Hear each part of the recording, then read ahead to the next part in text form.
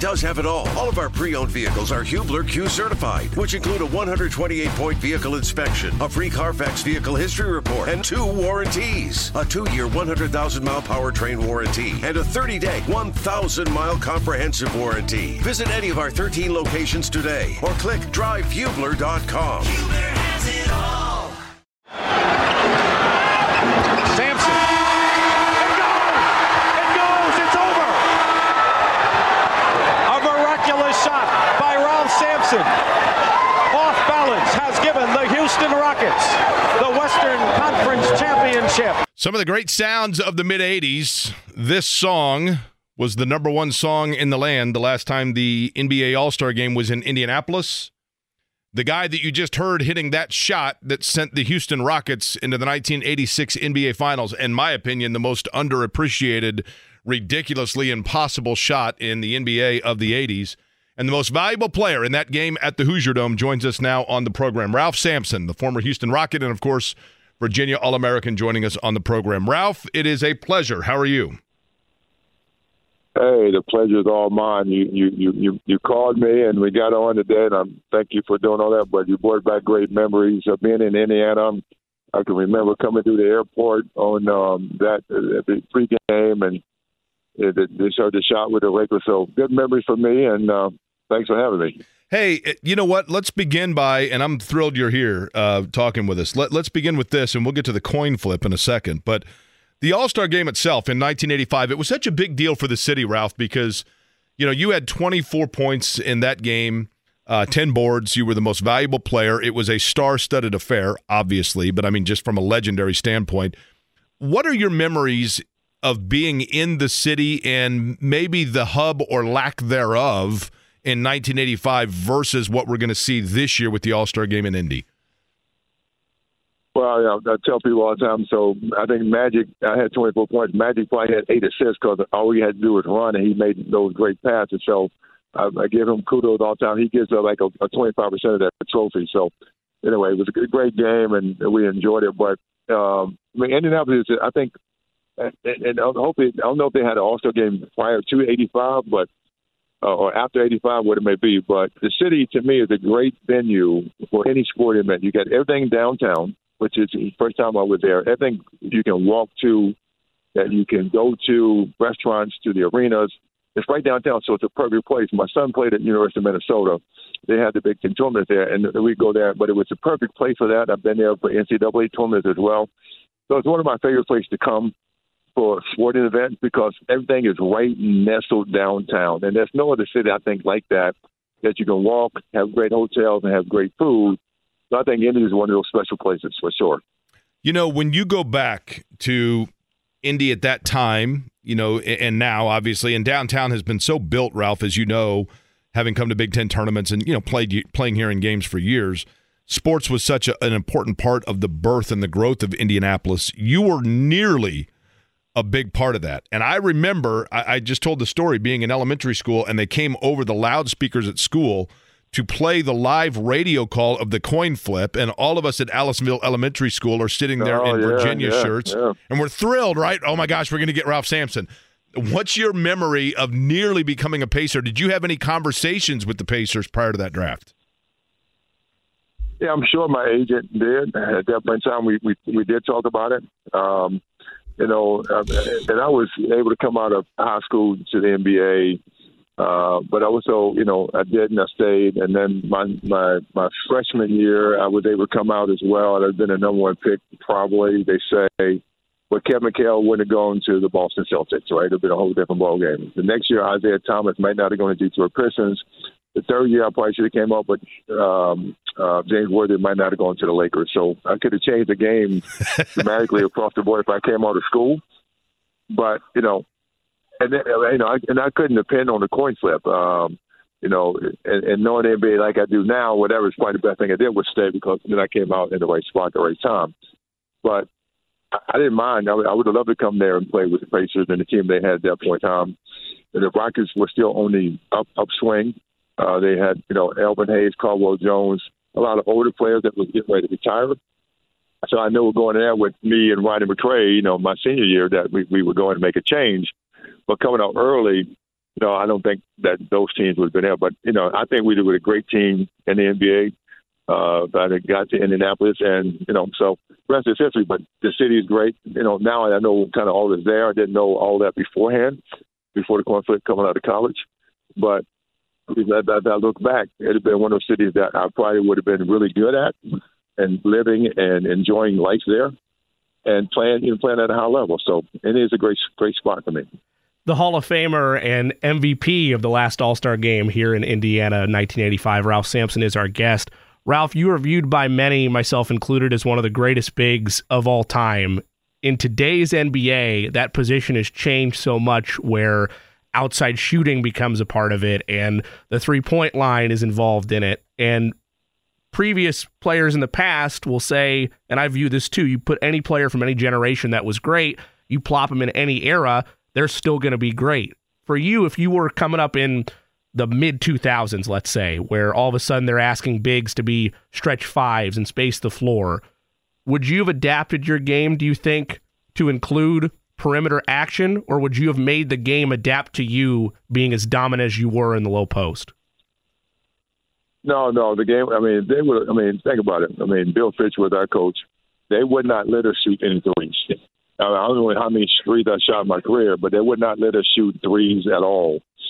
If you shot one, you're a post-up player. You need to get underneath the basket because you're 7'4", and you should be close to the basket to get all the rebounds. That didn't make sense at that point in time, right? But that's the way the game was.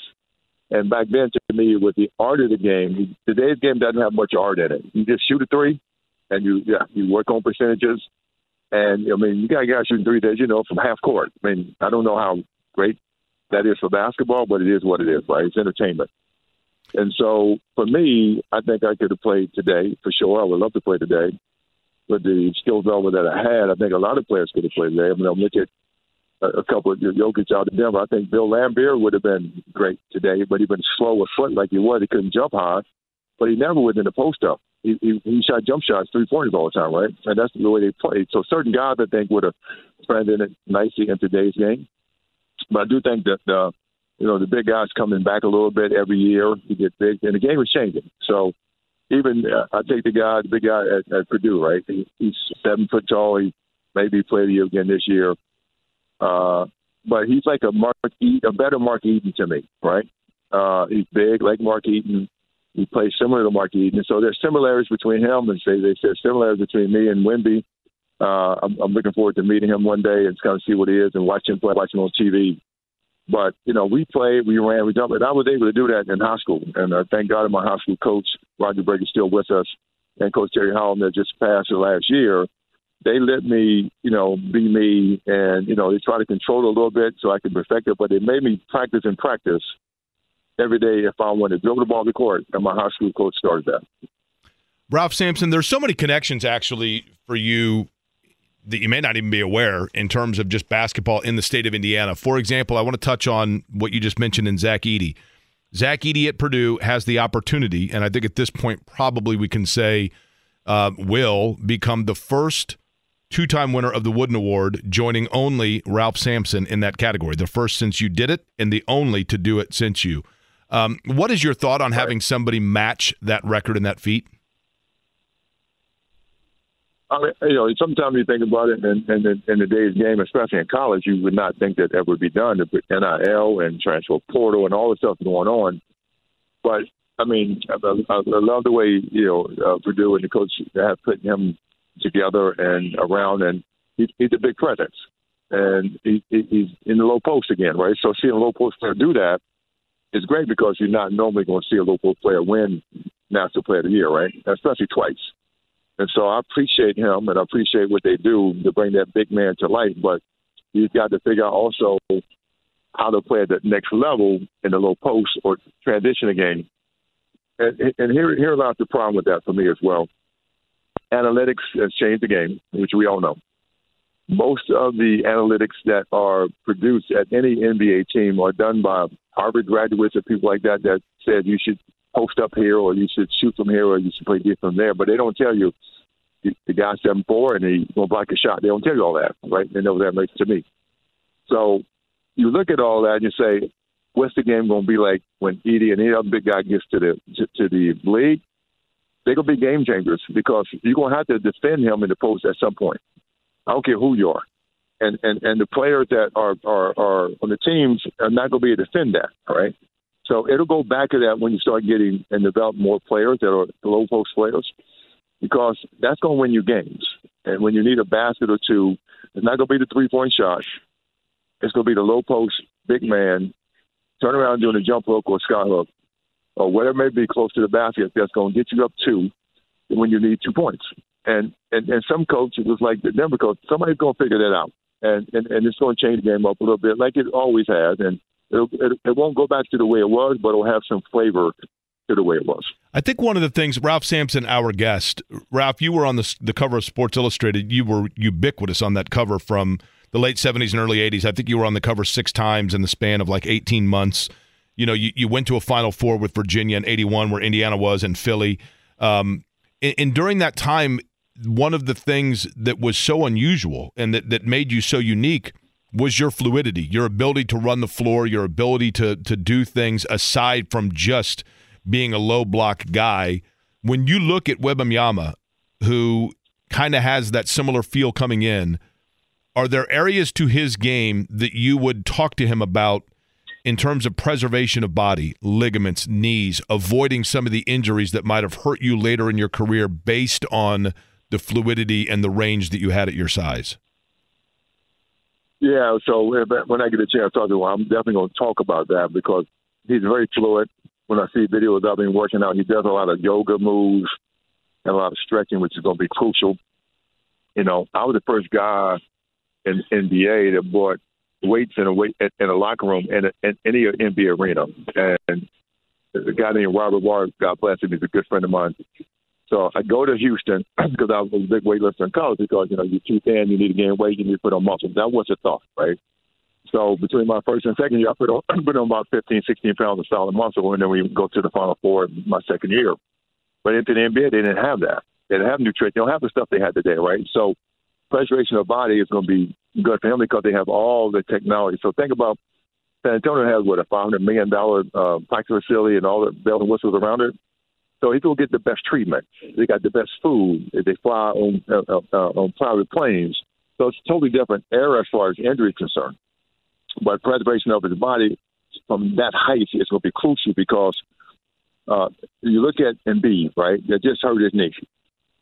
And he's a big boy, right? And he's been playing hard. He could be MVP of the league this year, but he tore his meniscus. And that understands the severity of the meniscus. I tore my meniscus, and that's what happened to me. If you tear it, you try to scrape it, take it out. That's a part of the body that's like a brake pad on your knees. And he's going to keep chopping at him. Then his other knee is going to fail. I know they got better training staff these days, but it's just real. So Wemby, for me, just need to protect his body. It's the right thing that he's with Greg Popovich and that crew. So NBA is smart, right? Let's get it really straight. They're smart in how they position this stuff. And Popovich, new contract, 5 more years, the highest paid coach in the league. It's going to take very good care, and they'll take good care of him well. He just got to be very cognizant of not wanting to play every night if he's tired or hurt himself. And that's what they did with Embiid, right? In the first couple of years, they didn't play him a whole lot because he wasn't ready. And Wemby will do the same thing. He's going to want to play. He's the highlight of the league right now, of the world, and he's going to want to play, but his body and mentally is not quite ready to NBA grind of 82 games. And then you got All-Star break, and you got to go there, and you're going to lose a lot of games before you win a lot of games. And he'll learn a lot through that, but taking care of his body is going to be very crucial.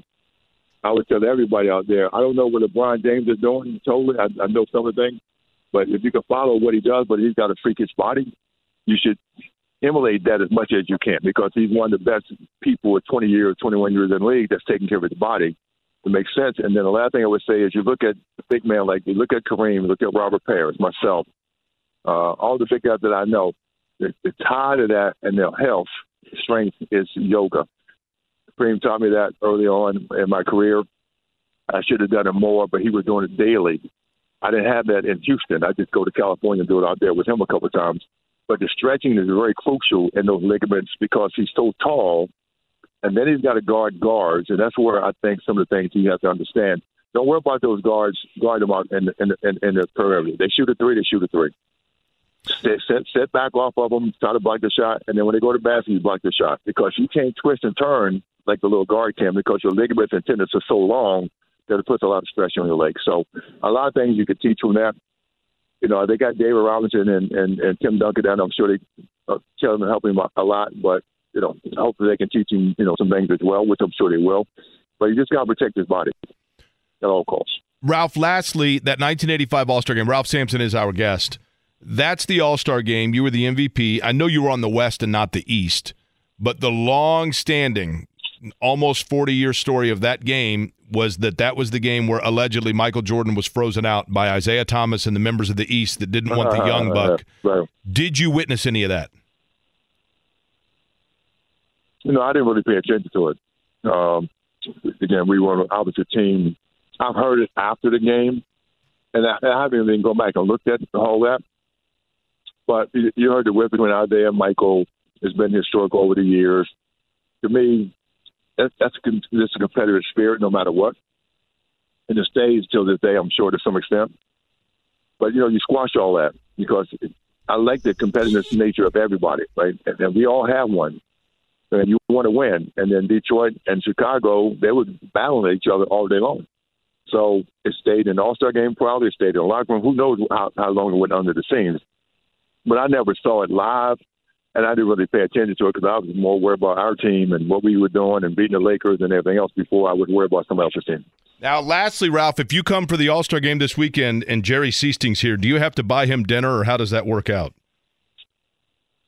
Yeah, no doubt. Between Danny Ainge and him, I may have to buy him dinner. But I think it's probably dinner because they started it. I was rolling in that game because I had said, okay, great. If y'all gonna win, you can't win on our home court. I mean, they won the series, okay, great, but you're not gonna win in Houston. And so I was prepared to play and ready to play. And if you watch that video, they were coming off picks. I was hitting picks down when they come off, and they would hit me in crazy spots, as you know. And so I got frustrated after about the third time. And things just escalated, and we had to go to blows. I got kicked out. We won. But remember, Akeem got kicked out in that game that I got the shot with the Lakers, and we had an argument there, which Maurice Lucas and the crew. So we were a feisty bunch. We were ready to play. we hung together. And we didn't take anything lightly, so we were good. Basketball in the '80s, man, I love it. And Jerry Sichting will meet you at Elmo and buy you your shrimp cocktail. Ralph, how's that to make up for it? Well, I'm allergic to Jerry Sichting. I'm allergic to shrimp, so I'll take a steak. I'll take a steak. All right, Ralph. Listen, I appreciate it, man. It's a thrill to talk to you, and you are certainly a part of Indiana basketball lore with the Most Valuable Player Award back in '85, the coin flip and all of it, but one of the great names in basketball, and certainly appreciate the time today. Enjoy the All-Star Game weekend. Thank you, guys, for having me, and we'll have it again when it's over. Anytime, let me know, but you guys enjoy as well. Thank you. Appreciate it. Ralph Sampson, the 1985 NBA Most Valuable Player. Life is full of things to manage. Your work, your family, your plans, and your treatment. Consider Kesimpta, ofatumumab 20 milligram injection. You can take it yourself from the comfort of home. If you're ready for something different, ask your healthcare provider about Kesimpta and check out the details at Kesimpta.com. Brought to you by Novartis Pharmaceuticals Corporation. So it appears as though, by the way, Adrian Wojnarowski is going to join us shortly. He has an event coming up tomorrow night at the Vogue. It gets underway at 8 o'clock, the Woj podcast, live with Tyrese Halliburton. And things get underway at 8 o'clock. Grant Hill going to be there as well. You can attend at the Vogue. It is 21 and over. It is $50 per ticket to go see the Woj podcast live with Tyrese Halliburton and Adrian Wojnarowski, who, when it comes to essentially NBA news, needs no introduction. It goes without saying. And so basically, I will just say that what we just said serves as exactly that, the introduction for Adrian Wojnarowski, who joins us now and will be at the Vogue tomorrow night. Adrian, first and foremost, have you been to the Vogue before? Because it's a cool as hell establishment.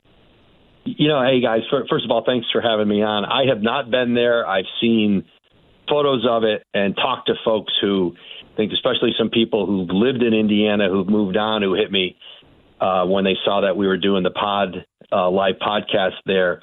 We're just really excited about that as a venue for this. So Tyrese Halliburton, Grant Hill, I'm excited. I love big events in Indiana. I've been to Final Fours there. I think All-Star Weekend will be awesome there. And I think that's going to be a great venue for people to, get pretty up and close with really one of the big stories of this NBA season. And obviously, the story for the Pacers and Tyrese Halliburton and of course, Grant Hill, too. So let's go back to how this all came about, Adrian, because, as you mentioned, Tyrese Halliburton has had a meteoric rise here in terms of becoming in the national forefront for players. Obviously, the All-Star Game being here facilitated that. But how did you put it together to get Tyrese Halliburton? And do you believe, in fact, that he is the kind of personality, not just good for a podcast, but one that can get players to come to Indiana? He's already done it. I mean, Pascal Siakam, a big part of why he was so open to the trade to Indiana, why he's so open to the idea of re-signing with the Pacers, was to play with Tyrese Halliburton. And I hear it all over the league. I hear it from players. I hear it from their agents. You can't get them all. It's like guy can want to play with you, but there's constraints, right? It's not AAU basketball. You can't just, hey, I'm going to start playing for those guys next weekend. But I think it's a player like Pascal Siakam, and then as you build the pieces around them, the young players developing in Indiana, and then as you add guys, who he is, how he plays, how he leads, is inviting for players, and it's a huge reason why Indiana's where it's at now, and why they can keep building this team, because he makes it easy for everybody. He's easy to play with. He's easy to be around. And there's a magnetism to Tyrese Halliburton that, you don't have to be a player or his coach or his general manager or president to see it. You're a fan. Everybody sees it, and you know it when you see it. And so I think for Halliburton, for the Pacers, listen, it's not an accident Pascal Siakam ended up in Indiana, that the confidence the organization had that they could trade for him. And this is a player who wanted to be there and wanted to resign, was huge, because you wouldn't give up, in a market like Indiana, where typically it is not easy to, number one, it's not easy to attract big free agents. Number two, there are very few big free agents who go into free agency anymore. Most of this stuff is done by trade. And so if you're going to give up what they gave up for Siakam, you want to have some confidence you can keep the guy. And they have that confidence, and a big part of that is Halliburton now. Adrian Wojnarowski is our guest.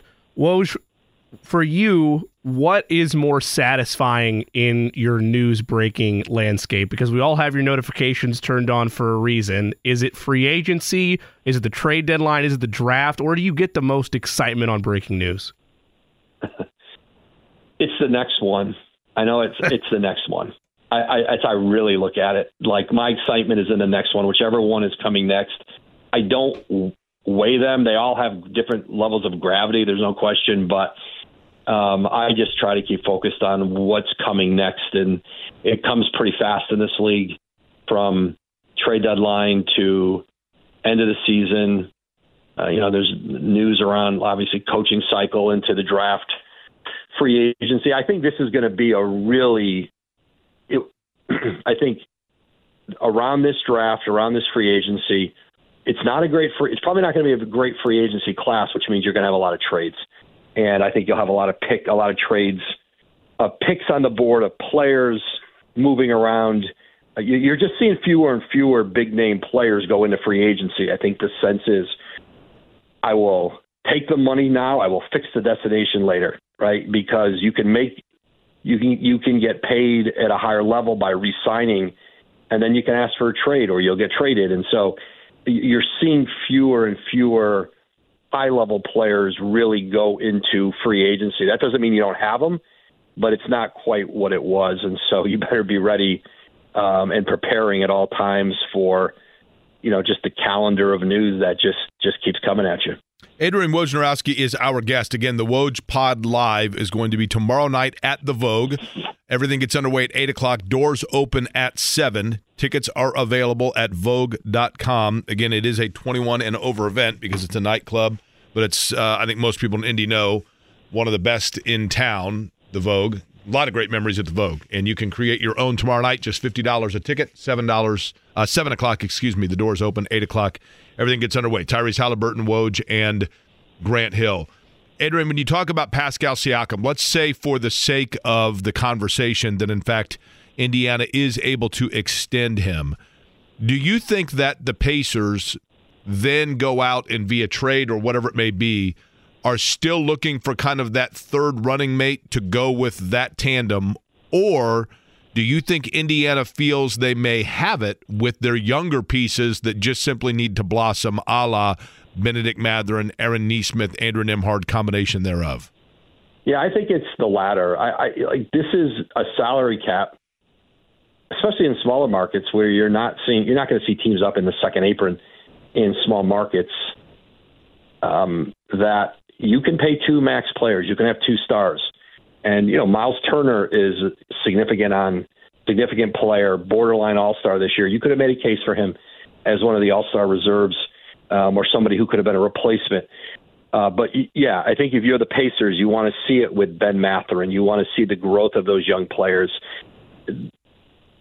There's not really a world where you're going out and getting a third star. You just can't build a roster and a payroll around that in this new age. And so that was the league's goal when they negotiated this CBA. They wanted that second apron, which essentially makes it so prohibitive to be up in that second tier of luxury tax, because they wanted to spread the players around the league. So instead of Pascal Siakam, instead of the Warriors or the Clippers or the Lakers going, hey, we're a big market team, we don't care how much luxury tax we have to pay.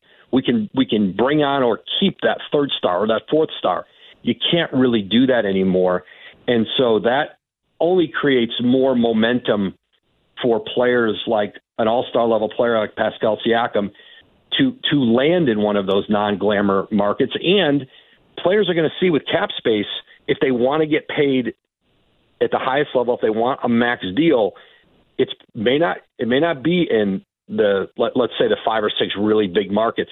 You're probably going to have to go to a smaller market to get it, and they will. And so I think it's good for parity. It's good for smaller markets like Indiana, and I think there's a core there for the Pacers that you've seen that they can keep a group together here. They can build around it, and I'll tell you what. I know one team up the road in Milwaukee that does not want to see them in the first round of the playoffs, right? Yeah, they've had their number, right?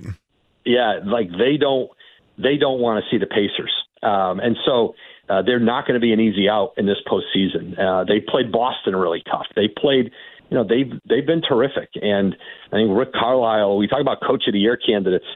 Rick Carlisle should be in that conversation. I think he has transformed this organization, and obviously bringing in Halliburton was a huge part of that.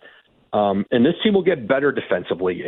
Siakam helps them become better defensively. This isn't Rick Carlisle. This isn't the Rick Carlisle basketball that you think of through the years. But what Rick has done is adjust with the talent he had, see that he could play faster and at a speed with Halliburton that gave them a pathway to win. And he's got a historically good offense and a defense that they know that needs to get better. Siakam helps them do that.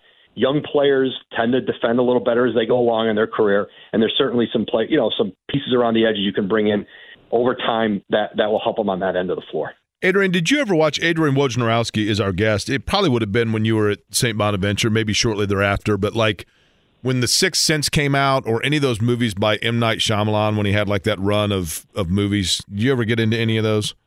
I've never seen any of that. Oh, wow. Okay. My movie history is limited. I'm the guy who watches the same movie 50 times instead of watching a new one. I don't know what that says about me. Okay, hold on. You've seen Shawshank Redemption, correct? Yes. Yeah, I've seen that. Okay, thank you. Yeah. Okay, so these guys have not. But here's the point I'm making. That guy that director in all of his movies at the end of them, they have this like surprise ending, and you're like, oh my gosh, how did I not see that coming? Okay. Over the course of the movie, nobody ever thought the surprise ending would be that Paul George could end up back in Indiana. Now, is that simply Hollywood script, or is that an actual movie that could play out before our very eyes? I think that because of the success they're having in LA, and that Paul George, they have been waiting through lots of injuries, lots of frustration, to have the kind of season that they're having with the Clippers, that I think he's motivated to get a deal done. The Clippers are motivated to get a deal done. They have not gotten a deal done. And certainly the longer it goes, like, there's a chance listen, if Paul George makes it somehow into July, yeah, like then you'd go, okay, like it becomes more real. We can look at the teams who have cap space and who would be teams where you could win or make the case for it. Philly's one of them. Indiana's one of them. Orlando could have cap space. I don't know if that's the direction they want to go, but that's a really good team. Like if you want to make the case for it. But I think that Paul George wants to be where he is. The Clippers certainly want to keep him. But these are negotiations, and so they have time, and they'll negotiate. But I think it's more of a product of this we talked about it, this new cap where if you're going to just max out your 30-something-year-old veterans, they have to re-sign James Harden. Like, it is hard to put a roster around them. And so you saw Kawhi Leonard take less than the max. I mean, it sure seems like they would like Paul George to do that. And so it's a negotiation. Where's the number they can all land on? But again, if this thing drags out and there's no deal done, then I think it's something that's not inconceivable. But I still think those are two sides motivated to figure it out. I would still bet that they figure it out together. Life is full of things to manage. Your work, your family, your plans, and your treatment. Consider Kesimpta, ofatumumab 20 milligram injection. You can take it yourself from the comfort of home. If you're ready for something different, ask your healthcare provider about Kesimpta and check out the details at kesimpta.com. Brought to you by Novartis Pharmaceuticals Corporation. NBA insider Adrian Wojnarowski is our guest. Again, the Woj Pod live at the Vogue tomorrow night, 7 o'clock. You can still get your tickets to the Vogue at thevogue.com/events for $50, 21 and over. Grant Hill will join him along with Pacers superstar Tyrese Halliburton. Adrian, you mentioned how the second apron has taken away that Big Three era that was designed by the league and the owners in large part for competitive balance and make it harder to create the Big Three era super team. And with the Pacers already having a lot of money tied up next offseason, assuming they're able to retain Pascal Siakam and Miles Turner already being on the books, and the rookie extension of Tyrese Halliburton kicking in, they're going to have to operate like a lot of teams, not just small market teams, in the margins and get creative with how they want to add more depth. In today's NBA, with where the cap situation is, what matters more to today's role player? More money or good situation? I think money's number one. But I think good situation becomes more important deeper in your career. I think when players have made a lot of money and they haven't won yet, or they've won and don't want to be in bad situations, I think that, and it also means how much more money, right? Significantly more money, or maybe just a little bit more. But I do think, though, that it's easier to stay somewhere you are when you like it and you're comfortable than to maybe chase a little bit more somewhere where there's so much uncertainty in a different place. And so I think for good organizations, the best recruiters for any team are the players they have, because they all talk and they know how different players feel about different situations. And the word is out, like, you want to play with Tyrese, right? You want to play with this group. And that's a good thing. And so it's good to keep the guys you have. And then as you add, especially when you get in the margins and there's a player with 5 or 6 offers that are all, maybe it's the mid-level exception, maybe it's minimum deals, where everything being equal and the money's not different, I think Indiana can now make a case of, like, and the other thing too is, can they improve my value? When you're scoring in numbers, when you can be in a place where you go somewhere on a one-year deal, you want your value to improve. You want to be at a place where the coach gets the most out of you. That's one of Rick Carlisle's great gifts as a coach. You've seen it throughout his career. Look at all the guys who are having career years. He did it in Dallas a lot. And I think that has value, too, that you're not going to come to a place and he's going to figure out what you do well, maximize it. And that's why he's a Hall of Fame coach. So I think all of those factors are helpful for the Pacers. And, you know, I think that's going to benefit them as they keep trying to build this roster going forward. Senior NBA insider Adrian Wojnarowski is our guest. Woj, there's two players on the Pacers that I want to ask you about that could be in different situations next year. There's a couple players that could, but two I want to focus on are Obi Toppin, who's a restricted free agent this coming offseason, and Jalen Smith, who has a player option of about 5.4. From my vantage point, if I was Jalen Smith, I'd want to opt out of that, see maybe if I can make a little bit more money. Maybe he stays with Indiana. Who knows? But let's say he opts out and Obi Toppin's a restricted free agent. They're both power forwards. They both do similar things. Maybe Obi's upside is a little different because of the way he plays and his ability as an outside shooter. When you look at those two pieces, though, restricted free agent Obi Toppin and Jalen Smith hitting the open market in this scenario, do you envision teams having any interest in them to where the Pacers could have to make a tough decision of who they want to match and who they want to re-sign? Yeah, and it only takes one team. Especially restricted free agency is tricky. It's hard. Typically in restricted free agency, you have to overpay to get a guy because teams are just going to match so they don't lose the asset, and then they can always trade a player later. And so that's why sometimes you see these really big balloon restricted free agency offers, and typically then they still get matched. But Jalen Smith's interesting. The Pacers, you know, they didn't want to give him up in the Siakam trade. They were able to hold on to him. Certainly both players are going to have value, whether it's in Indiana or elsewhere. But, you know, again, there's so many factors on why a player stays or goes. And there's no question money's important. And typically guys aren't, especially younger players or players who say, hey, this is my best chance to get at least one big deal. That's going to usually dictate it. But all things being equal, I think, again, this is a fun place to play. You know, certainly I think for Jalen Smith, you know, he's got probably a little more freedom in what he's doing because he's not restricted. He can, like you said, he's got an option. And so it'll be interesting. Those are all going to be the hard decisions you have to make. And teams, I think you're seeing players on shorter contracts generally and a little more turnover on NBA rosters than you used to see. It's starting to feel a little more like football with shorter deals, guys cycling in and out of free agency every year. And it's hard to have the continuity on the roster that, you know, maybe you would love to have. You're just going to have guys on shorter deals moving in and out. And the good thing for the Pacers is they've drafted well.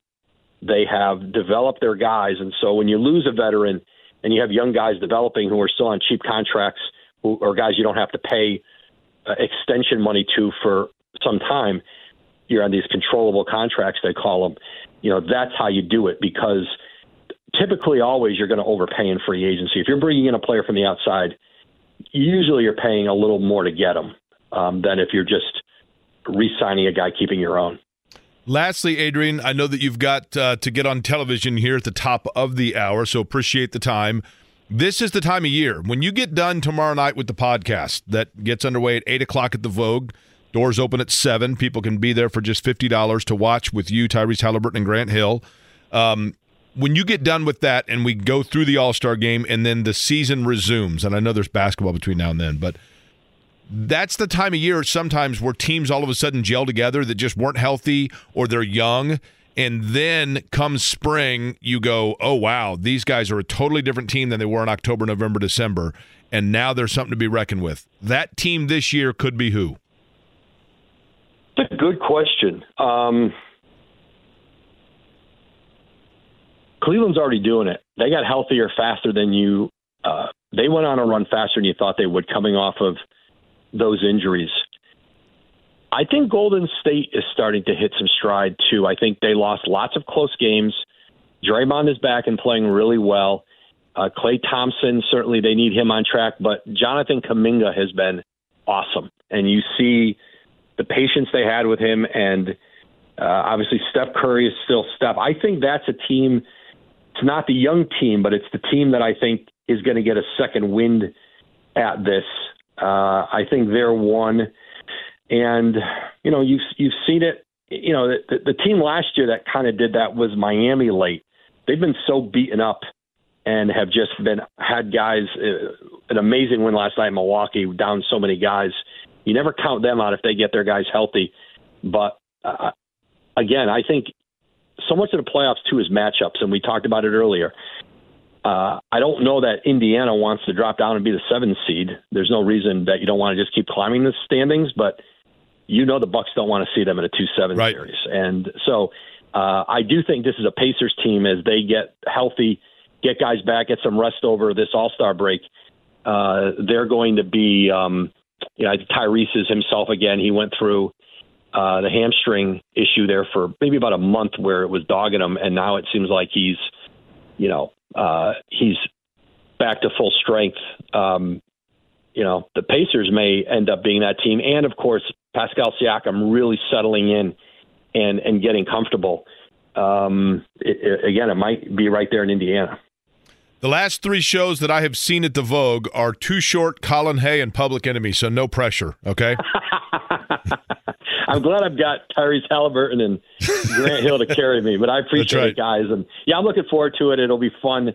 It'll be fun to see people. Indiana, there's no better basketball community anywhere. And I've been I've covered Final Fours there and loved it. And I used to bring my son we used to go out in the summer and go to Tom Crean's basketball camp. So my son was younger and drove, have driven the state and stopped in all the towns where there were great players from. And I love doing that.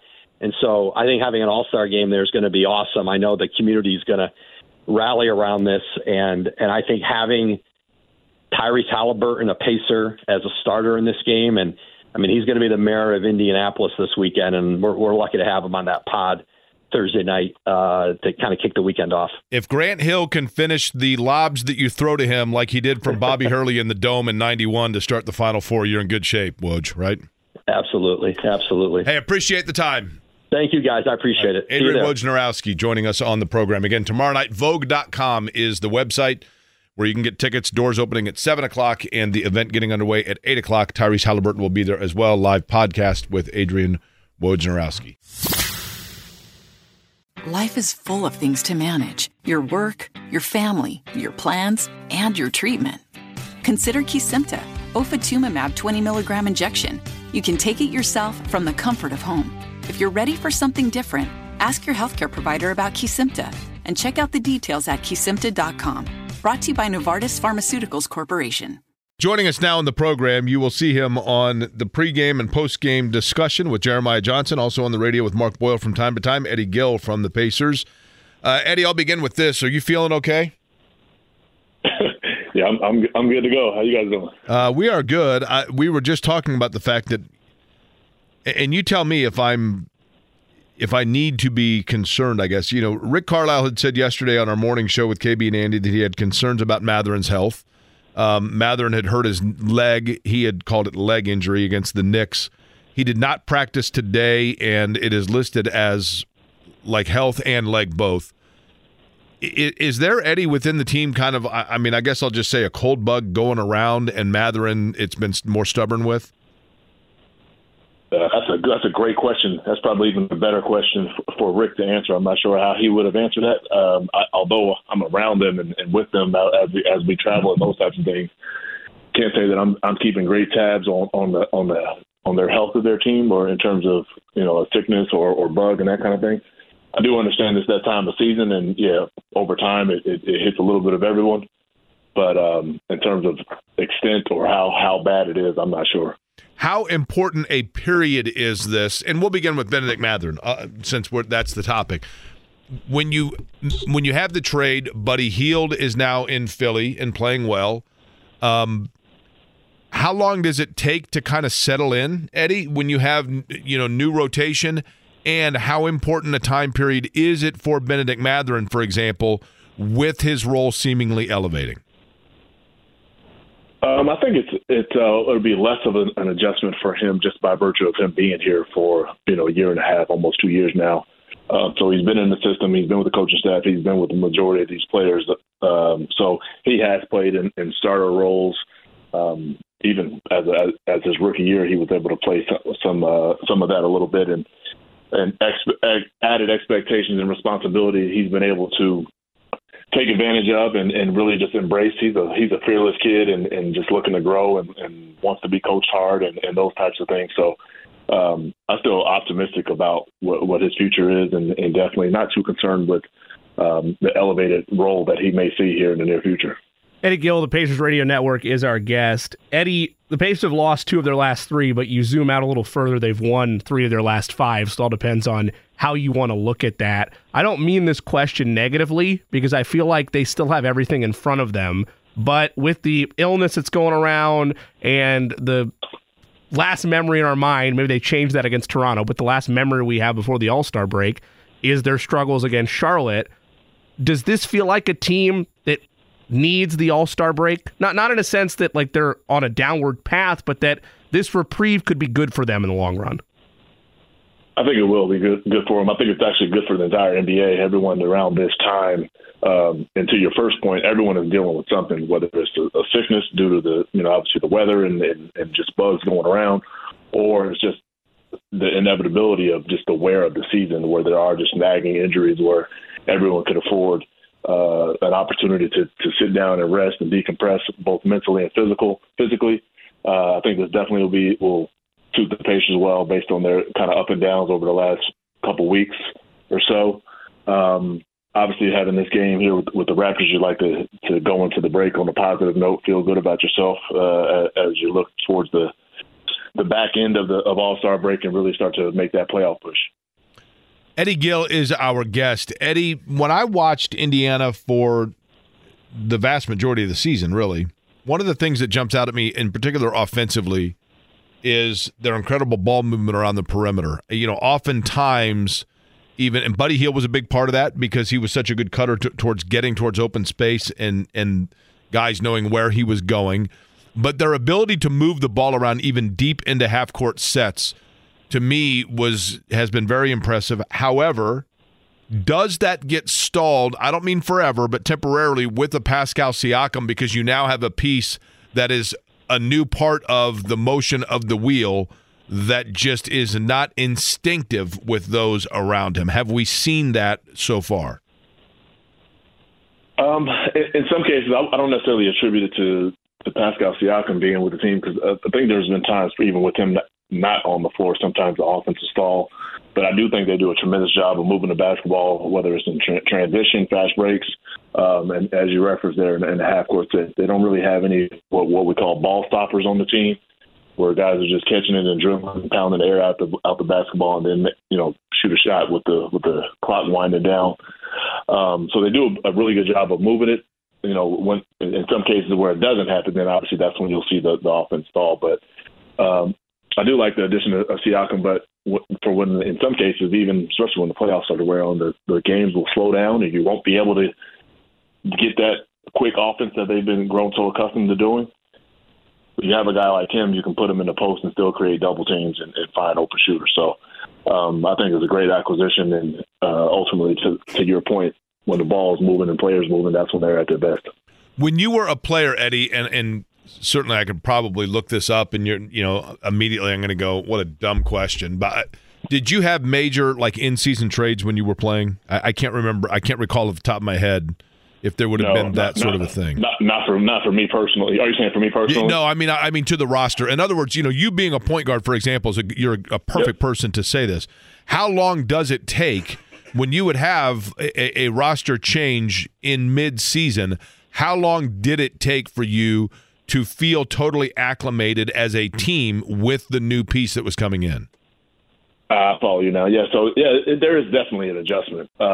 There's some varying factors to it, though, depending on the player, his style. Does he fit with the style? Is he completely contrasting to your style, and those types of things?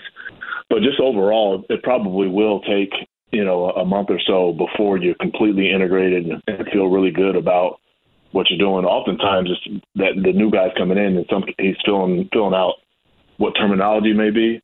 specifically on the defensive end of the floor. I think that's where the biggest adjustments may be, because you may be coming from a system in which terminology is a little bit different, concepts are a little bit different. Maybe you're coming from a team that likes to pressure up, play a little bit more man-to-man. Other teams play more zone or any zone at all, or no zone at all, those types of things.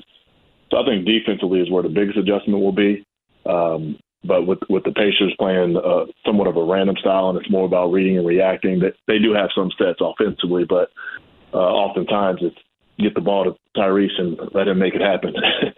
But they all do a great job of sharing the basketball. There's no one holding it. If they draw a double team, they find an open teammate. So it's really good and refreshing to watch, and that's the easier adjustment as you watch what they do. Pacers Radio Network analyst Eddie Gill, nice enough to take some time with us. Eddie, in that same vein, Jake asked you about a player coming in and how long it takes continuity to form. In the Pacers' case, they send out Buddy Hield, who had been sluggish the last couple of games, at least by his standards prior to the trade, but is one of the most prolific three-point scorers in the NBA today and was really able to be a key piece to this offense. How long can you expect, or what's a fair window to get a clear evaluation for the Pacers to adjust to life without Buddy Hield? I think you just see how it all transpires over the remainder of the season to see how that all looks and who fills that role. I think he was great for the team. Floor spacer, he cuts off the basketball. He started to really evolve as a player and not just a guy who's spacing the floor, shooting 3-point shots, even though he's one of the best to ever do it. He'll go down in the history of the game in terms of amongst the league leaders, the 3-point makes, percentage, and all those types of things. But he proved to be more than just a spacer of the ball, a spacer of the floor, a willing passer, a guy who can drive it a little bit. So you'll just see how they'll have to fill in that gap over the course of the season, but I'm confident that they have the pieces to get that done. It's probably pretty clear from all of our seats that Benedict Mathurin has the most to gain post-Buddy Hield trade, but when you look at the rest of the roster, where else do you see opportunities now with Buddy Hield gone as they allocate those minutes? Well, I think you've seen it with Andrew Nembhard.